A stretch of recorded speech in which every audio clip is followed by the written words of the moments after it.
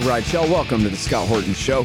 I'm the director of the Libertarian Institute, editorial director of antiwar.com, author of the book Fool's Errand, Time to End the War in Afghanistan, and the brand new Enough Already, Time to End the War on Terrorism.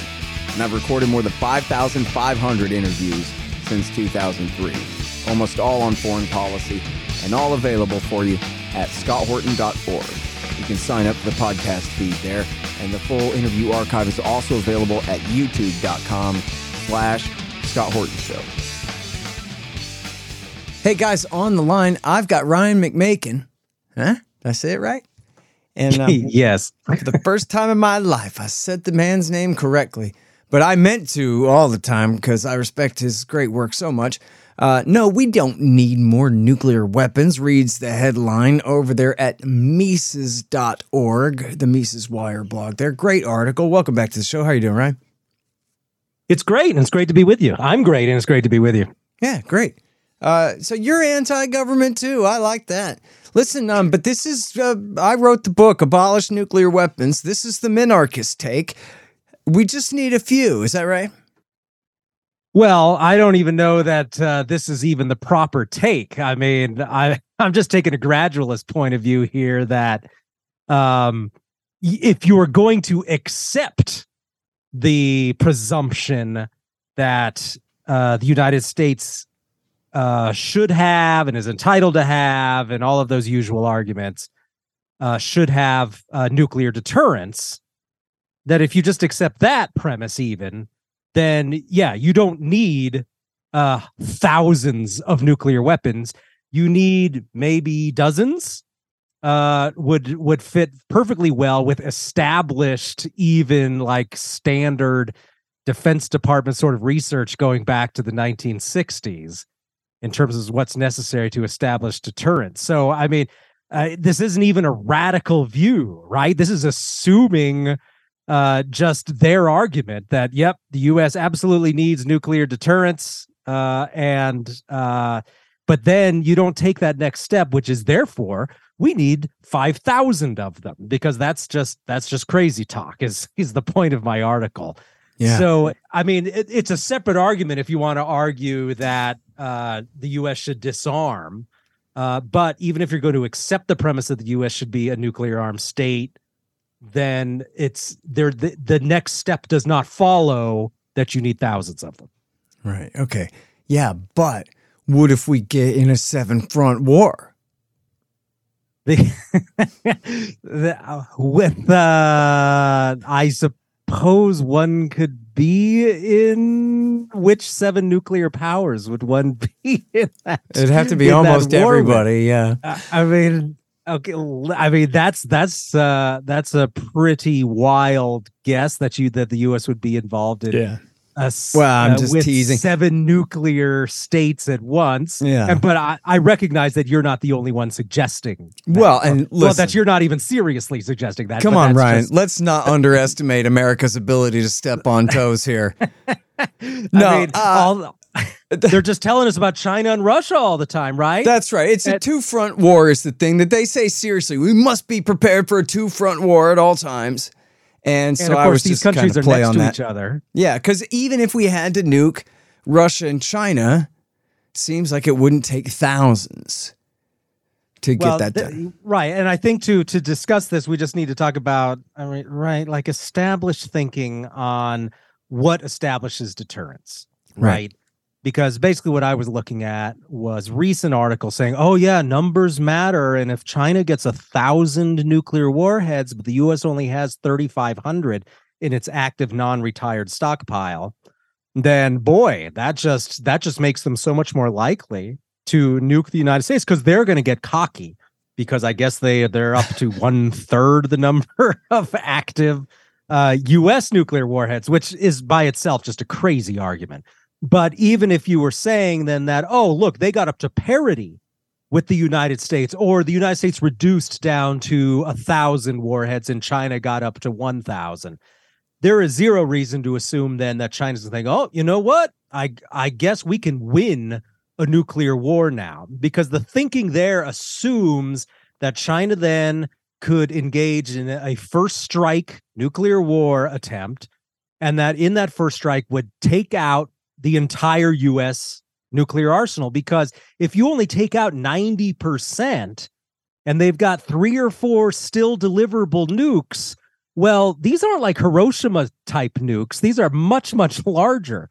So the Chinese regime is going to say, well, we're pretty sure we got most of them, but they could still easily have enough nukes left to completely destroy Beijing and 2 or 3 of our other major cities, but we're just going to go ahead with it anyway. Now, your regime is not going to survive that sort of thing. If you think your regime's going to survive destruction by nuclear weapons of all your major cities, a handful of your major cities, well, you're probably wrong. And I guess we don't have a historical precedent of that occurring, but I'd say it's a good bet that your regime is not going to survive that. So just all this crazy talk about how, Beijing, they're not like us. They're insane. So of course they would be fine with 10 of their cities being completely destroyed, which is the reality of any sort of nuclear arsenal where you have more than just 1 or 2, and you can know exactly where all of them are, and you can hit them at any time, which is not even a remotely plausible scenario regarding U.S. nukes, even if the U.S. had, say, 20 of them. Right. And look, nobody knows what the latest top secret war plans are and that kind of thing, but historically, there's been a lot of great journalism on this, and including insider statements from the likes of Dan Ellsberg, the former nuclear war planner, that you really do have just, a nuclear war complex inside the government, never mind the military industry kind of overlap and all that, but just even inside the government, there's a situation where everybody wants to hit the same target. So if the Air Force gets to, if even just the bomber pilots, they get to hit it with a bomb, well, the missile guys are mad. They want to hit it too. And then it's just not fair that 2 legs of the Air Force get to hit the target when we have a perfectly good submarine here, says the Navy. We want to hit that target too. And then we developed a brand new kind of missile. So now we're going to definitely use the new kind of missile and our new gravity bomb we've been working on. We're going to drop those too. And the whole thing is just a government program. Has nothing to, we're talking about taking out 1 radar station on the edge of town. But now we're going to drop 10 H-bombs on the same city. We're going to nuke the same crater halfway to China, just because, of institutional interests. And so you end up having a war plan that ends up just having dozens. In fact, there's an anecdote I have in the book. I think it's from the Washington Post. People can find it, where when Cheney was first the Secretary of Defense in 1989 under H.W. Bush, they showed him a nuclear war simulation up on the big board. And at the point they showed where they just nuked Moscow over and over and over and over and over again. And at one point, Dick Cheney, old iron ass is what Bush Sr. called him, the worst war criminal of the century so far, starts squirming in his chair and says to his aide, whoever it was, what is this?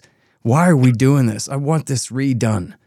This is, it bothered Dick Cheney that we would have just nuked what used to be Moscow over and over and over and over and over again, just because that's the way the plan ended up being compiled, basically, might be a way to put it, Well, I think a lot of reasonable people see that, because there was a lot of comments to my article and related, which was, oh no, we only have enough nukes to destroy the planet 100 times.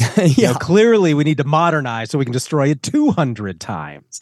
And it's just so far and away beyond what you could claim as necessary for deterrence at this point that only really crazy people at the Heritage Foundation, they we got to modernize the nuclear arsenal. And then of course at the Pentagon, we got too many of these missiles are in disrepair. And what are we going to do? Because we're going to get beaten by these hypersonic missiles, and China, which in reality only has 300 warheads at the moment compared to our more than 3,000.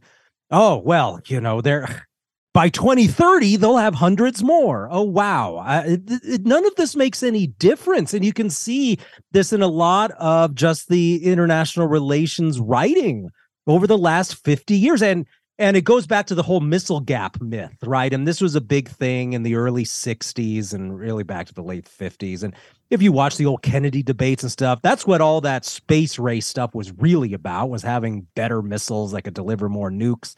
And, we need more scientists to develop more missiles because the Soviets are beating us on this. There was never a missile gap. Even Robert McNamara himself, hardly a lover of peace, admitted to Kennedy in 1962, yeah, there's no missile gap. This is something invented by quote unquote well-meaning people at the Pentagon. So, but they keep bringing back that myth, which is now it's just hypersonic missiles. There's a gap there. There's no gap. And deterrence, if you define it by conventional means, is more than sufficient. So these people just have no leg to stand on when they're trying to argue that the U.S. is then going to be a sitting duck for the Chinese unless they spend another $80 billion. And then, of course, that's just basically what it comes down to all the time, right? What you described there with this competition between the service branches and all that, it's always a race for more money, always a race for more prestige. And you look at it and they're already getting $150 billion budget. And then they're turning around and saying, we don't have enough money to modernize the nuclear arsenal. I think they've got enough money to do it. If they feel that they need more money for nukes, well, how about you just end a few wars then around the planet, and then I'm sure you can pull it off. Yeah, seriously. You know what really bothers me? I always think about this is you might remember from back in the days, the great nuclear physicist Gordon Prather, who used to write regularly for us at antiwar.com. and previously at WorldNet Daily. And he had been the chief scientist of the Army and had helped test nuclear weapons at Sandia and Lawrence Livermore laboratories and all these things. He was an H-bomb, producer. I'm not exactly sure his role in the chain, that kind of thing.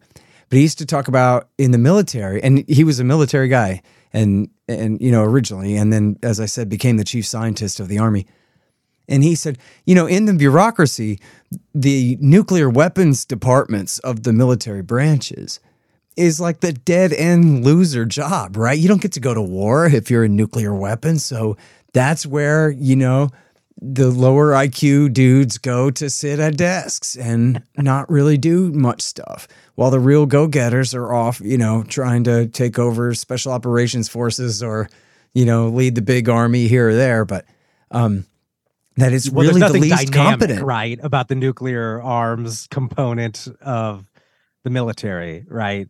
We sit here. It really is only supposed to suit the purposes of deterrence. There's no in between. Tactical nukes are a fairy tale, right? Because it's just bonkers to start whipping out nuclear weapons of any size. Tactical nuke means a Hiroshima-sized nuke, right?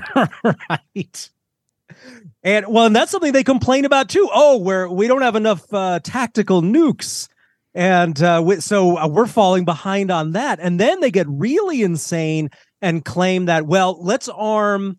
We have too many strategic nuke submarines, so we need to arm some submarines with some tactical nukes. And we'll use those too, because you can launch those from the sea, and then they'll hit a battlefield in Eastern Poland or whatever. It'll be fine. And then the targets will somehow know by magic that these are just tactical nukes as they leave the sub and fly into the air. Whereas, of course, as it has been pointed out by just plenty of mainstream people, that's insane thinking. You got a nuclear sub out there, it's going to launch missiles with a nuke on it, but you think that, somehow they'll know it's tactical and not one designed to destroy an entire city. So I'm sure it'll be fine. That won't escalate things at all. And so any talk about tactical nukes is just asking for trouble as well. Yeah, of course. And meanwhile, a tactical nuke can destroy an entire city too. So maybe not Mexico City size, right. But certainly something the size of Denver would be destroyed. Yeah, all of downtown for sure. Something like that. Yeah. And now. And look at Hiroshima and Nagasaki. That's 100,000, 75,000 killed right there. That's a 10 and a 15 kiloton bomb, Mm-hmm. I mean, but the way they talk about these things is just like it's no big deal. And we'll have a limited nuclear war. We'll just take out some key targets and all that. That's just all the smart people, the people who've actually had a conscience. They've recognized since Vietnam when they were talking about using nukes to just, clear the jungles and all that. They're like, you start launching the stuff. I really don't know where it's going to end. And so they did err on the side of sanity, which was to just not try. But we've got people, not just in the military, but I wrote an article too, once called A Brief History of Pundits Pushing for Nuclear War. And I look back at the Cold War, you had guys like Buckley and his friends at National Review saying, I would destroy the entire planet if I had to get rid of the commies. And even if it takes 700 million corpses, it'll be fine. We shouldn't be too timid. But now we've got like left-wingers who are saying things like, well, I just can't live in a world where the Russians control Mariupol. So therefore, we should just do whatever it takes. And people should quit being such cowards about nuclear war. And this is insane talk too. Every bit as insane as the old Cold Warriors were doing back 50 years ago. Yeah. Hang on just one second. Hey, y'all. The audiobook of my book, Enough Already, Time to End the War on Terrorism, is finally done. Yes, of course, read by me. It's available at Audible, Amazon, Apple Books, and soon on Google Play and whatever other options there are out there. It's my history of America's war on terrorism from 1979 through today. Give it a listen and see if you agree. It's time to just come home. Enough Already. Time to End the War on Terrorism. The audiobook. Hey guys, I've had a lot of great webmasters over the years, but the team at expanddesigns.com have by far been the most competent and reliable. Harley Abbott and his team have made great sites for the show and the Institute, and they keep them running well, suggesting and making improvements all along. Make a deal with expanddesigns.com for your new business or news site. They will take care of you. Use the promo code SCOTT and save $500. That's expanddesigns.com. Man, I wish I was in school so I could drop out and sign up for Tom Woods' Liberty Classroom instead. Tom has done such a great job on putting together a classical curriculum for everyone from junior high schoolers on up through the postgraduate level. And it's all very reasonably priced. Just make sure you click through from the link in the right margin at scotthorton.org. Tom Woods' Liberty Classroom. Real history, real economics, real education. At Evernorth Health Services, we believe costs shouldn't get in the way of life-changing care, and we're doing everything in our power to make it possible. Behavioral health solutions that also keep your projections at their best? It's possible. Pharmacy benefits that benefit your bottom line? It's possible. Complex specialty care that cares about your ROI? It's possible. Because we're already doing it. All while saving businesses billions. That's Wonder made possible. Learn more at evernorth.com/wonder. It's funny, man, because, I used to somehow in my head think that it's different over there somehow, but I'm always reminded of this when India and Pakistan started testing their nukes in, I think it was the spring of 1998. Nobody cared because it was the same week that the final episode of Seinfeld was coming out. And so that was all anyone cared about. But meanwhile, India and Pakistan are testing nukes. And I saw on some foreign news channel or something, a clip of a Pakistani general telling the cameraman, you tell those Indians, we're not scared of their atom bombs. Bring it on. And I just thought, I just liked the way that he phrased it, that it was a matter of how afraid he was or not. That was going to have anything to do with the destructive power of these weapons. And, I don't know if the Indians had H-bombs yet. I think they do now. Yeah, it's weirdly sort of, I don't know how I would describe it. It makes you feel better in some sort of weird way that the people around the world aren't any crazier than the people running your home country. But our guys are just as crazy as them. That they're about equal crazy. Yeah. Right. They say the same sort of stuff. And, that's just politics for you. And so, yeah, these people are not fundamentally different. Even though, right, especially in that sort of situation where you've got like a real border dispute and stuff, it seems like you would be bending over backwards to avoid some sort of escalation. But, it's interesting that you note that nobody even really seemed to care when in the late 90s when that happened, because I remember looking several years ago to find out when India got their nukes and the same with Pakistan and all that. I thought the India thing had occurred much earlier, because already by the year 2000, we were already talking about India and its nukes like it was old ancient history. And it just wasn't even something we had to talk about anymore. In fact, I think it was kind of known that they possessed them, but they hadn't tested them yet. And they didn't test them until 98. But I think that I'd have to go back and see, but I believe that the idea was that they had sort of soft announced that they'd had them years before or something like that. It's the late 90s is accepted as the period when India officially joined the nuclear club. I mean, I don't know what date they put down for Israel, right? It was just been kind of known that there's an arsenal there. And one similar to the U.S. in the sense that that's suspected that they have a nuclear triad as well. And that's actually a example you could use of, here's a country with 80 nukes or so, that does anyone doubt really that that deterrent doesn't work in the Middle East? I think trying to have troops roll into Tel Aviv and get people there to hit the nuclear panic button would probably be a bad idea. But there's a big difference between 3,000 and 80. And it seems that 80 is at least as frightening as any slightly larger number or much larger number. And especially if you have no way of guaranteeing that you could take them out, because they have some on planes, they have some in nuclear subs or any type of sub, and they've got some on the land somewhere. So we can find examples of basically all these countries, because only Russia and the U.S. have these crazy multi-thousand unit arsenals. Everybody else has managed to establish deterrence, including North Korea, because the U.S. simply has never invaded a country that has nuclear weapons. It acts as a pretty good deterrent, even though we're not talking about huge arsenals. So the U.S. has itself shown in its willingness to invade only countries that have no nuclear deterrent that, well, it has a pretty big effect, even when you haven't shown that you have especially reliable missiles or other methods of delivery. Yep, absolutely right. And in fact, Iran has gotten away with deterring us with merely a latent nuclear program. They've showed that they know how to master the fuel cycle and enrich uranium up to whatever percent 235 they want to. And this is, pretty nice status quo where we're holding it now.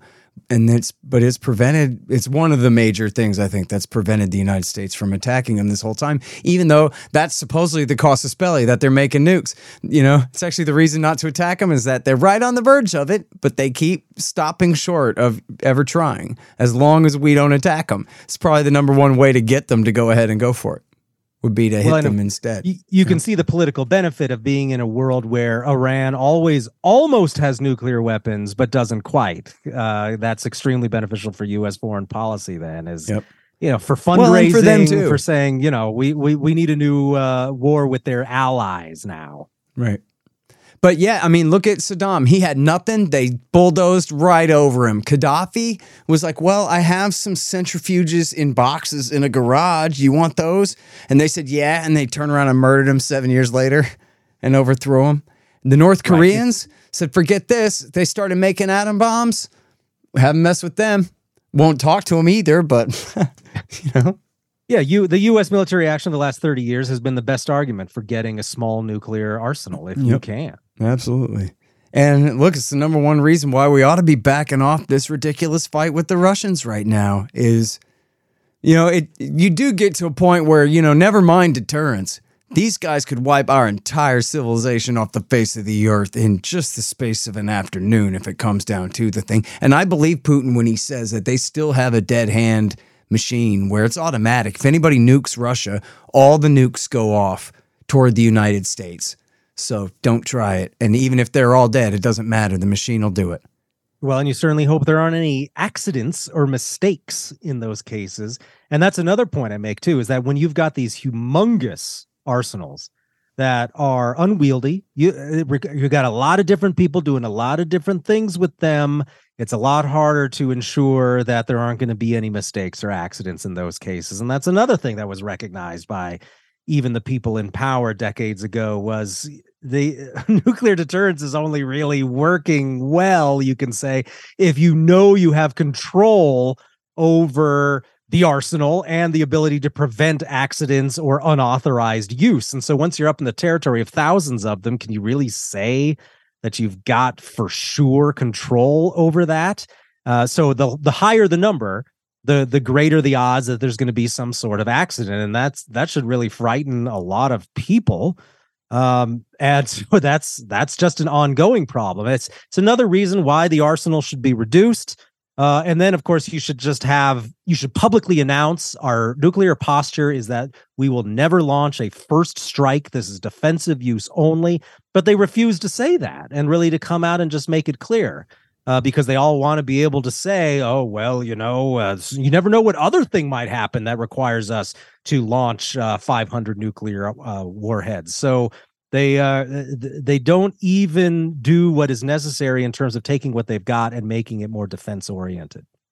Yeah. I'll never forget when Barack Obama was talking about, when I'm president, I'm taking the drones to Pakistan. I'm going to kill some terrorists. And one of the reporters said, well, you wouldn't nuke Pakistan, would you? And by the way, he was talking about fighting sub-state actors there with the permission of the national government, but the reporter lady didn't know that. She didn't know what was going on. So she said, but you're not going to nuke Pakistan. And Obama goes, no, I'm not going to nuke Pakistan. We're talking about 500-pound bombs here, lady. Chill out, right? Then the next day, Hillary Clinton attacked him and said, you see how naive and unprepared this guy is? You never announce that you're not going to nuke somebody.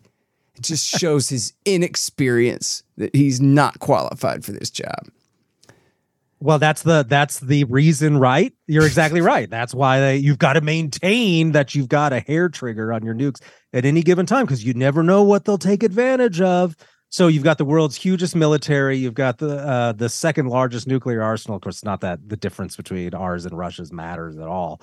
And yet the paranoia, or at least the stated claimed paranoia, is still that these enemies, these tiny, poor countries, could launch a successful war against you at any time. I mean, you really have to be out to lunch to find these sorts of arguments compelling, but a lot of people do. Yeah, man, absolutely. All right, so can I get a few minutes with you on the economy here?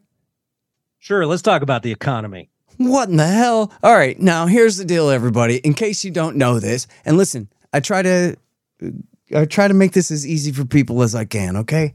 Listen, you could be a right-winger of any flavor or description. You could be a liberal, left-wing, progressive, socialist, anything you want. I don't care. I'm not arguing about that. I'm not saying that. But I am saying this, and you got to believe me. It's just true, and you can look into it and figure it out, and you'll probably hear the man in a second here.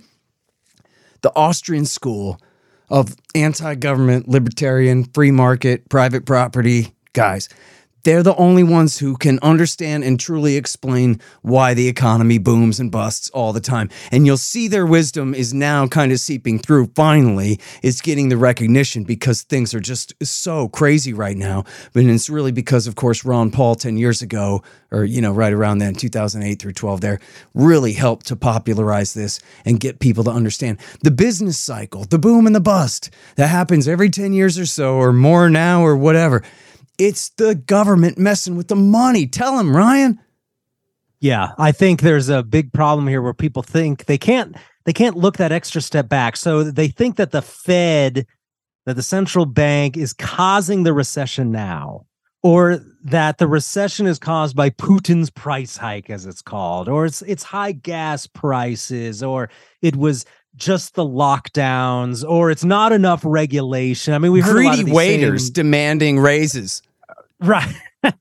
Right. I mean, it's these little things that have nothing to do with boom bust cycle, because yes, it's manipulation of the money supply. It's these wealthy people running the central bank and the US Treasury and the hedge funds and Wall Street, who are absolutely addicted to a rapidly growing money supply at all times. This financial sector depends heavily on the central bank constantly creating more and more money, extending more and more credit, buying up more and more assets, even like US Treasuries and mortgage-backed securities, in order to keep interest rates low. And this all feeds into the business model of large banks and Wall Street guys.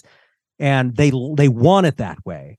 And as soon as you back off this money creation a little bit, then Wall Street and banks start to get into big, big trouble. And that's why we're seeing these banks collapse. But the people who suffer the most while that process is created, this easy money, low interest rate world, It's people who suffer from inflation. So it's people who are paying more in groceries. It's people who can't afford a first-time home buyer experience. It's people who now they have to pay massive amounts of money for even a used car, all driven by inflation. And it's a result of this Wall Street preferred easy money economy. And that's what creates the conditions that lead to the bust. The Fed isn't causing the bust. The Fed is just realizing what the reality is, and that they either make inflation worse by printing more money to keep the boom going, or they back off a little bit, at which case the economy goes into recession. So those are your two choices: even worse inflation, which would probably come with ongoing economic dislocation and probably mounting unemployment anyway, or finally allowing asset prices to fall, Wall Street firms to go out of business, a lot of this stuff to finally collapse in value, which would then finally get rid of this inflationary cycle. But boy, they sure don't want that to happen. The bankers desperately want ongoing bank bailouts. They want more money. They want low interest rates, and they want to make you pay a whole lot more in gasoline and rent and groceries in order to make sure that happens. Yeah. Man, so how much money have they created lately to bail out these banks that are failing here? Well, it all started back in 2008 when they started just buying up worthless mortgage-backed securities. So the thing is even as all of these Americans were foreclosing, they, of course, the values of homes were going down and they were becoming more affordable. So had that been allowed to happen, if home prices had been allowed to really fall, you would have had tons of ordinary people in the years soon afterward be able to afford houses that they had never been able to afford before. But instead, what the Fed did was no, we don't want the value of these assets to go down, because my friends on Wall Street, they owe tons of these mortgage-backed securities, which are based on home values. And these are owned by hedge funds and Wall Street guys. And it's an investment instrument. And we don't want the value of those to go down. So the Fed's going to print up about $3 trillion in order to buy up a bunch of these bonds. And then we're also going to print up about, another $5 trillion so we can buy a bunch of government bonds to keep interest rates low on that, so the government can keep borrowing more money to produce more nuclear weapons or invade more countries and all that. And so that's the system that was created in 2008. They created about $9 trillion new dollars just in that. And then, of course, during the lockdowns, they created another $6 trillion essentially to finance loans and to just pay out money in order to keep people from starving to death, because they'd shut down all sorts of small businesses and wouldn't let people go to work. And so then what you had was just this huge wave of monetary inflation, new money created. And then, of course, lo and behold, prices went up massively. And now what you've had is 24 months in a row of real wages going down. What that means is every month, your wage increases, even in an inflationary environment, aren't going up as much as actual price inflation is. So you're actually getting poorer every month. So now we're in a situation where people are getting poorer for 2 years straight in terms of the real wages. And now, in spite of the Fed bailing out these banks and continuing to do a bunch of stuff on the side to keep things going, you're probably going to lose a lot of jobs anyway in the economy. So people, they got poor for the last 2 years in real terms, and now they're actually going to lose their jobs in a lot of sectors. And of course, we've already seen about 500,000 job losses in a variety of sectors, not just tech. And that's the direction we're headed in now. This is all part of that experiment that began back in 2008, and really even to a lesser extent back in the late 90s. Mm-hmm. And they just want to keep it going, just more inflation, more easy money for Wall Street. And this is, as the economy becomes more and more chaotic, as inflation mounts, and as employment starts to soften, that's the result of it all. Mm-hmm. Man, so where we're at now is that they are, I think I read your latest headline said, they got scared and now they're backing off raising interest rates anymore. So we're really stuck with this worst of both worlds thing, where we have this, continuing inflation and recession at the same time, instead of just causing a bad enough recession to lick the inflation and start all over again. Right, because if we're going to have to deal with recession anyway, it should have been interest rates should have been allowed to rise enough, and the Fed allowed to rein in enough, some of its newly created money enough, that it actually ended inflation, price inflation, I mean. So rising prices. But it didn't do that. They're already to the point where they're like, oh, no, some of these banks failed, and there's a lot of my rich friends are really getting hurt by that. So, we'll do like a small, tiny interest rate increase this month, but next month we'll probably stop, maybe hold still. We won't sell off all the bonds in our portfolio that have been propping up home prices at these unattainable levels. And so they're already backtracking on that. They're already chickening out. They're already saying, well, we'll get inflation down eventually. And that's literally what he says. We'll get inflation back down to that 2% eventually. Who knows how long that'll be? And meanwhile, of course, lots of people will be suffering more because, boy, used cars. I mean, I'm just looking at headlines on that. Just totally unaffordable. Home prices, they have not even gone back to where they were in 2019, at which point they'd already inflated in their prices for years and years. So it's just going to be a long, hard road unless the Fed really sticks with it and raises interest rates more. And I want to note that when I say raise interest rates, what they're really doing is just allowing the economy to heal and allowing interest rates to go to a more normal level that's not a result of all this blatant central banker manipulation. Mm-hmm. And so it's not so much of they're just setting this interest rate and their meanies jacking it up higher and higher. They're just taking less action. They're just doing less. They're taking their foot off the gas pedal and letting the economy readjust to where it should be. And that's what's causing all these bankers, all of these problems, because they've got zombie companies. They can't function. They haven't made any real money in years. And so they need the new money. And without it, they're just going to collapse. But the people who are going to suffer the most from that will mostly be the wealthy.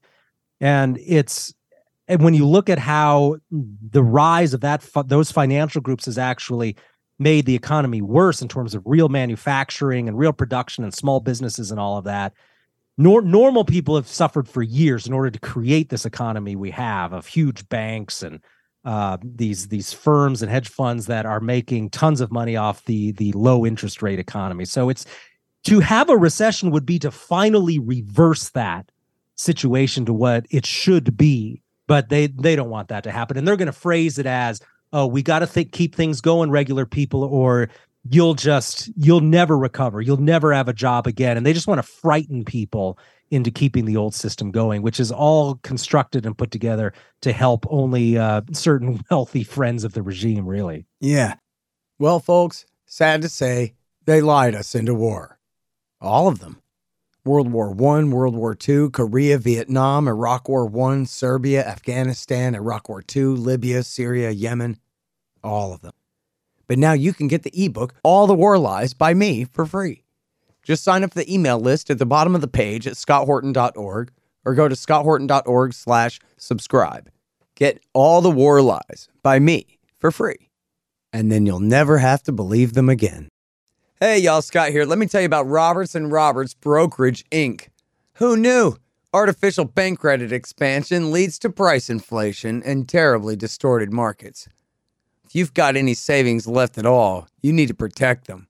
You need to put some, at least, into precious metals.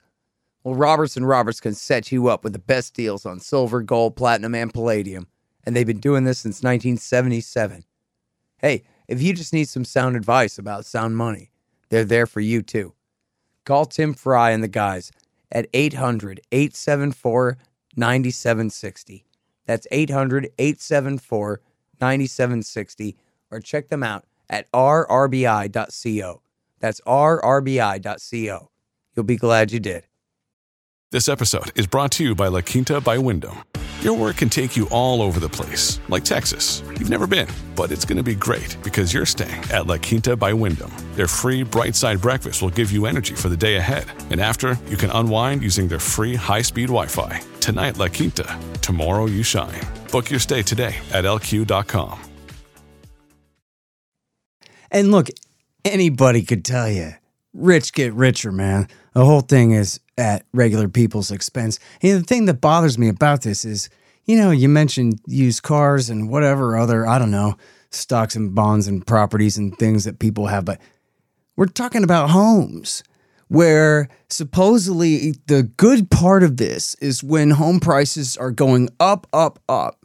for the people who already own a home, I guess. And then if they sell it, now their property tax is going through the roof, so it's probably mostly a wash anyway. But then everybody just ignores the fact that you're talking about whatever number of millions of people now are quite literally, structurally priced right out of having a roof over their head. And now they got to live in their car in the Walmart parking lot. Now they're screwed. And now the CPS is going to come and try to take their kids away. Now, they live in a totalitarian state because they don't have a place to live. So they're at the mercy of the rulers of the public property where they're banished to. They can't afford rent. They can't get into a house. And now we need a massive depression so that things will get back to normal and just the average schlub can have a job and a place to live without necessarily specializing in anything. Not everybody is extremely talented and with the ability to figure out, or maybe they have health problems or family problems or got hit by a motorcycle or whatever problems. That means that they're not in a position to trade on the market and make a lot of money. Maybe they're just, but as Boots Riley says, a lot of homeless people got jobs. And that's true. I've seen the statistics on that when I was in communism in college. I took a class in Bolshevism there. And there's a lot of good statistics about that. And you see it everywhere. And it's not all just junkies. It's really not. And in fact, a lot of the junkies are junkies because they're hanging out with junkies because they're homeless all day. They got nothing to do anyway. And, and by the way, not that I'm a communist, because I really am truly an anti-government guy to the nth degree. But I'm just saying it's pretty easy to see why people feel like, geez, you're counting to me, Ryan McMaken, trillions and trillions and trillions of dollars going from the government, printed out of nothing at all our expense, taxed right out of our paychecks, to go to make Wall Street banks whole. Trillions. But you're telling me you can't find 20, 30 billion? You got 100 billion, not you, the state, got 100 billion to throw into a border war with Russia, for God's sake. But you can't find 10 billion to try to give people a warm place to sleep in the wintertime, because that would be communism. It really seems pretty unfair. Well, I mean, there's so many bad narratives in there, right? Heck, I even have people submit articles to me trying to claim that money spent on welfare is bad, but money spent on defense, that's defendable, which doesn't fit with our philosophy at the Mises Institute at all, right? Government spending it all distorts the economy. It's all a transfer of wealth, and taking money from the taxpayers and giving it to, this war in Eastern Europe that has nothing to do with U.S. defense. That's just a transfer of wealth to certain people who make weapons and people in NATO and that sort of thing. And you're right. And then simultaneously, while they're shipping all that money over there, they're like, oh, we don't have enough money to build bridges right now. And it's just astounding what they can say. But what they rely on so much with the home price thing is, oh, well, so many Americans, they count their net worth in terms of what they have in their home. Your home is your largest investment. Well, I don't think you should really be creating an economy where everybody's viewing their home price as the key component of their personal net worth. I mean, homes, they can go down in value. They, of course, can become dilapidated. You see this all the time with older people, that their homes just basically, they fall apart, and you have to keep up with the maintenance constantly. Homes are not really an investment in this sense. They only always go up in value because of the way the economic system is constructed to constantly inflate asset prices. And that's something we've covered in a lot of detail, is that even in the years where they tell you there's no inflation, there's huge amounts of asset price inflation. And by that, we mean real estate and stocks. So just look in a low inflation year, say in 2013, lots of growth in home prices and in stock prices in that period. So when you hear home price growth and they say, oh, this is just so great and wonderful, what you should really hear is homes just became less affordable for first-time home buyers, because growing home prices is only no big deal if you can sell a home you have and move into something else that's comparable. Whereas if you want to move into a home and you're a first-time home buyer, Well, what are you going to do? Because you can't sell a house to come up with that money that you need. And when you have an economy that's geared around inflating home prices more than other sorts of investments, like a savings account and such, you have no other way of getting ahead. And that's a good point you make too, is like not everybody has like the education, the wherewithal, the energy, the free time, the background to become a day trader. And so that's why a just economy, a good economy, makes it possible to save money with just things like CDs and savings accounts and relatively safe investments. And there have been historical periods where that was perfectly possible. But we've now in the last 30 years been living in an economy where that'll get you nowhere, just trying to be a good conservative, conscientious saver. I'm just renting, but I'm putting my money in a savings account and I can earn 6% on that. And that's pretty good. That economy's gone because they've been suppressing interest rates in order to move up gains for people who already own lots of assets. So it's extremely difficult to obtain assets in this economy, but it's really easy to make a boatload of money if you already own a lot of assets. And that's what a low interest rate, easy money economy means. And that's what we've got right now. Yeah.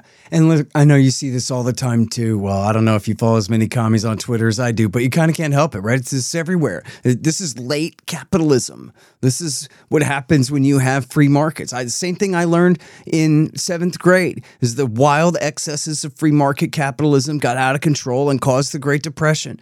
And the government came to save us from that. After George W. Bush, the centrist, the compassionate conservative, total, rhino, certainly on economic affairs. You know what I mean? Nothing right wing about him. As soon as he left the presidency, the TV pretended that Ron Paul had been the president for 8 years. And that the reason that everything had just happened, that it had happened, is because we had a complete libertarian, laissez-faire, free market, deregulated economy. And so now it's the beginning of the regulation we need again. And that's just the way they push the narrative, and people believe it. People, and I think the real danger ultimately is that people really do believe in socialism. I saw a headline, this isn't the worst thing in the world, but I saw a headline today, state of California wants to start producing insulin and sell it for $30 because, of course, there's a racket that controls insulin and prevents competition and all these things with the FDA and the rest up there. And so there's an opening here that when capitalism is so corrupt, there's an opening here for a guy like Gavin Newsom to say, yeah, little Bolshevism might be the solution to that. And it sounds reasonable to people. When the game, there is no playing field at all. The whole thing is rigged from top to bottom, and people feel that way about it, But ultimately, you could have the feds created a cartel that limits the supply and raises the price of insulin with federal regulation. And so then it seems necessary that California create a different cartel to produce insulin to deal with the first cartel. That's where we are. Right. And, it's like the opposite of laissez-faire. Exactly right. But you could see how, the middle of the road leads to socialism, as Mises says, right? Where the more they intervene, the higher the prices, the more people, and I've told this story before, I know real ass right-wingers, like, hey, maybe a couple clicks to the right, who voted for Bernie Sanders because, hey, somebody has to pay these bills, man. This guy's trying to keep his wife alive, and they essentially make it where, your insurance isn't going to cover it. Oh, we'll cover the first 4 cancer treatments, but not the last 3. And what are you going to do about it? Because again, it's completely gangsterized. There's no real accountability in the courts that you could rely on there. You just, looks like you signed up with the wrong company, dude, and your wife's dead. And so people figure, you know what? As long as they're the ones who rigged it, might as well make it worse in a way, That's the logic that goes into it. If I remember correctly, the only candidate in recent years that was actually attempting to reduce healthcare costs through deregulation and other real means, that is, of allowing people more choices in buying drugs, buying medical treatment, I think it was Rand Paul. He actually had some legislation he was really supporting that would allow you to shop for healthcare across state lines, to import foreign drugs, to do a lot of those things that, of course, are actually free market. You should be able to buy your drugs from wherever you want. By that, I mean medical drugs, right? And of course, buy your recreational drugs wherever too. But we're talking about real medical stuff. And the fact that there's all these controls on it about where you buy it from and from who, and the prices are set by a variety of negotiations with the federal government and all this stuff. I mean, that never seems to result in falling prices and availability and increasing availability for regular people. And maybe, just maybe, that's by design. Yeah, seriously.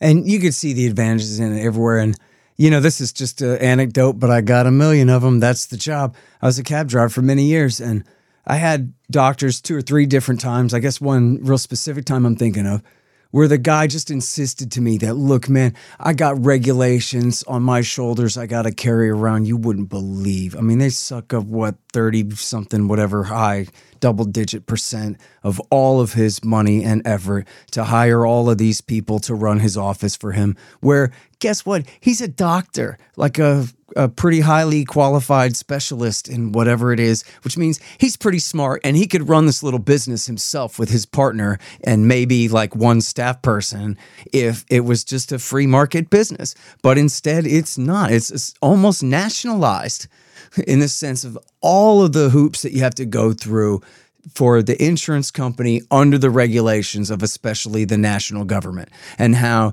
is the way he explained it was like, hey, you know, like in your libertarian fantasy where you just make it free market and everything works out. Yeah, that's basically right. That's because you could see that's what's wrong with the system, is just how much corruption, essentially, in the form of these regulations have been layered and layered and layered on top of the system over the decades, right? There's no one ever really strikes it down like that Rand Paul bill you're talking about. It just builds and builds. I think and builds. the only progress we've made in recent years is maybe getting these right-wingers to stop referring to U.S. healthcare as a free market healthcare system, which I think they were still doing just a few years ago. I think it's now so blatantly obvious that there's nothing free market about it, that they don't say it like they used to, even though, of course, decades ago, that's when the current situation began, with all this need for all this administration and all of this insurance, these layers of insurance that's all required by federal taxation systems and requirements. And it's just not a functioning marketplace at all. And then we can note on top of that, that on a percentage basis, the United States Treasury, the U.S. government, spends a larger percentage of its budget on, and its GDP, on healthcare stuff than most of these other countries that we regard as, Western welfare sort of states, right? So the U.S. is spending more by a measure proportionally than Canada, than Australia, than Germany, than the Netherlands. I mean, it's really quite remarkable. And what are they spending all of this money on? It's unclear. So the U.S. actually spends huge amounts of money. And by that, I mean the government itself. Of course, Americans spend huge amounts on top of that, just out of pocket and through their insurance premiums and employers and all of that. But even on top of that, the U.S. has such a huge Medicaid system, Medicare system, administrative system behind all of it, that it's not a what would you call it? It's no sort of free market, social Darwinist, every man for himself system. It's this intricate system of huge amounts of government spending that are going somewhere, but I don't know where. And so it's more expensive for everybody somehow. And you're talking about, Ryan, the consumer to the government. You're correcting for the insurance costs. You're saying besides that. Yeah, if you include what you and I pay through our wages for insurance or what employers pay for insurance, that's of course huge, right? But even if you take that out, what the U.S. government spends directly on healthcare services for government-provided healthcare or subsidies, it's larger than in many of these Western European countries. So it's just astounding that they're spending that kind of money, and we still have an inability for people to obtain some sort of affordable health care through one system or another. So that what I'm saying is the system is just like broke 3 times over. Yeah. And that it's got just this horrible system that's like quasi-market, quasi-government, and both systems are just simply awful because there's no freedom allowed anywhere. It's just completely controlled by all these federal bureaucrats and other policymakers who don't have the slightest idea how it should work. Yep, absolutely.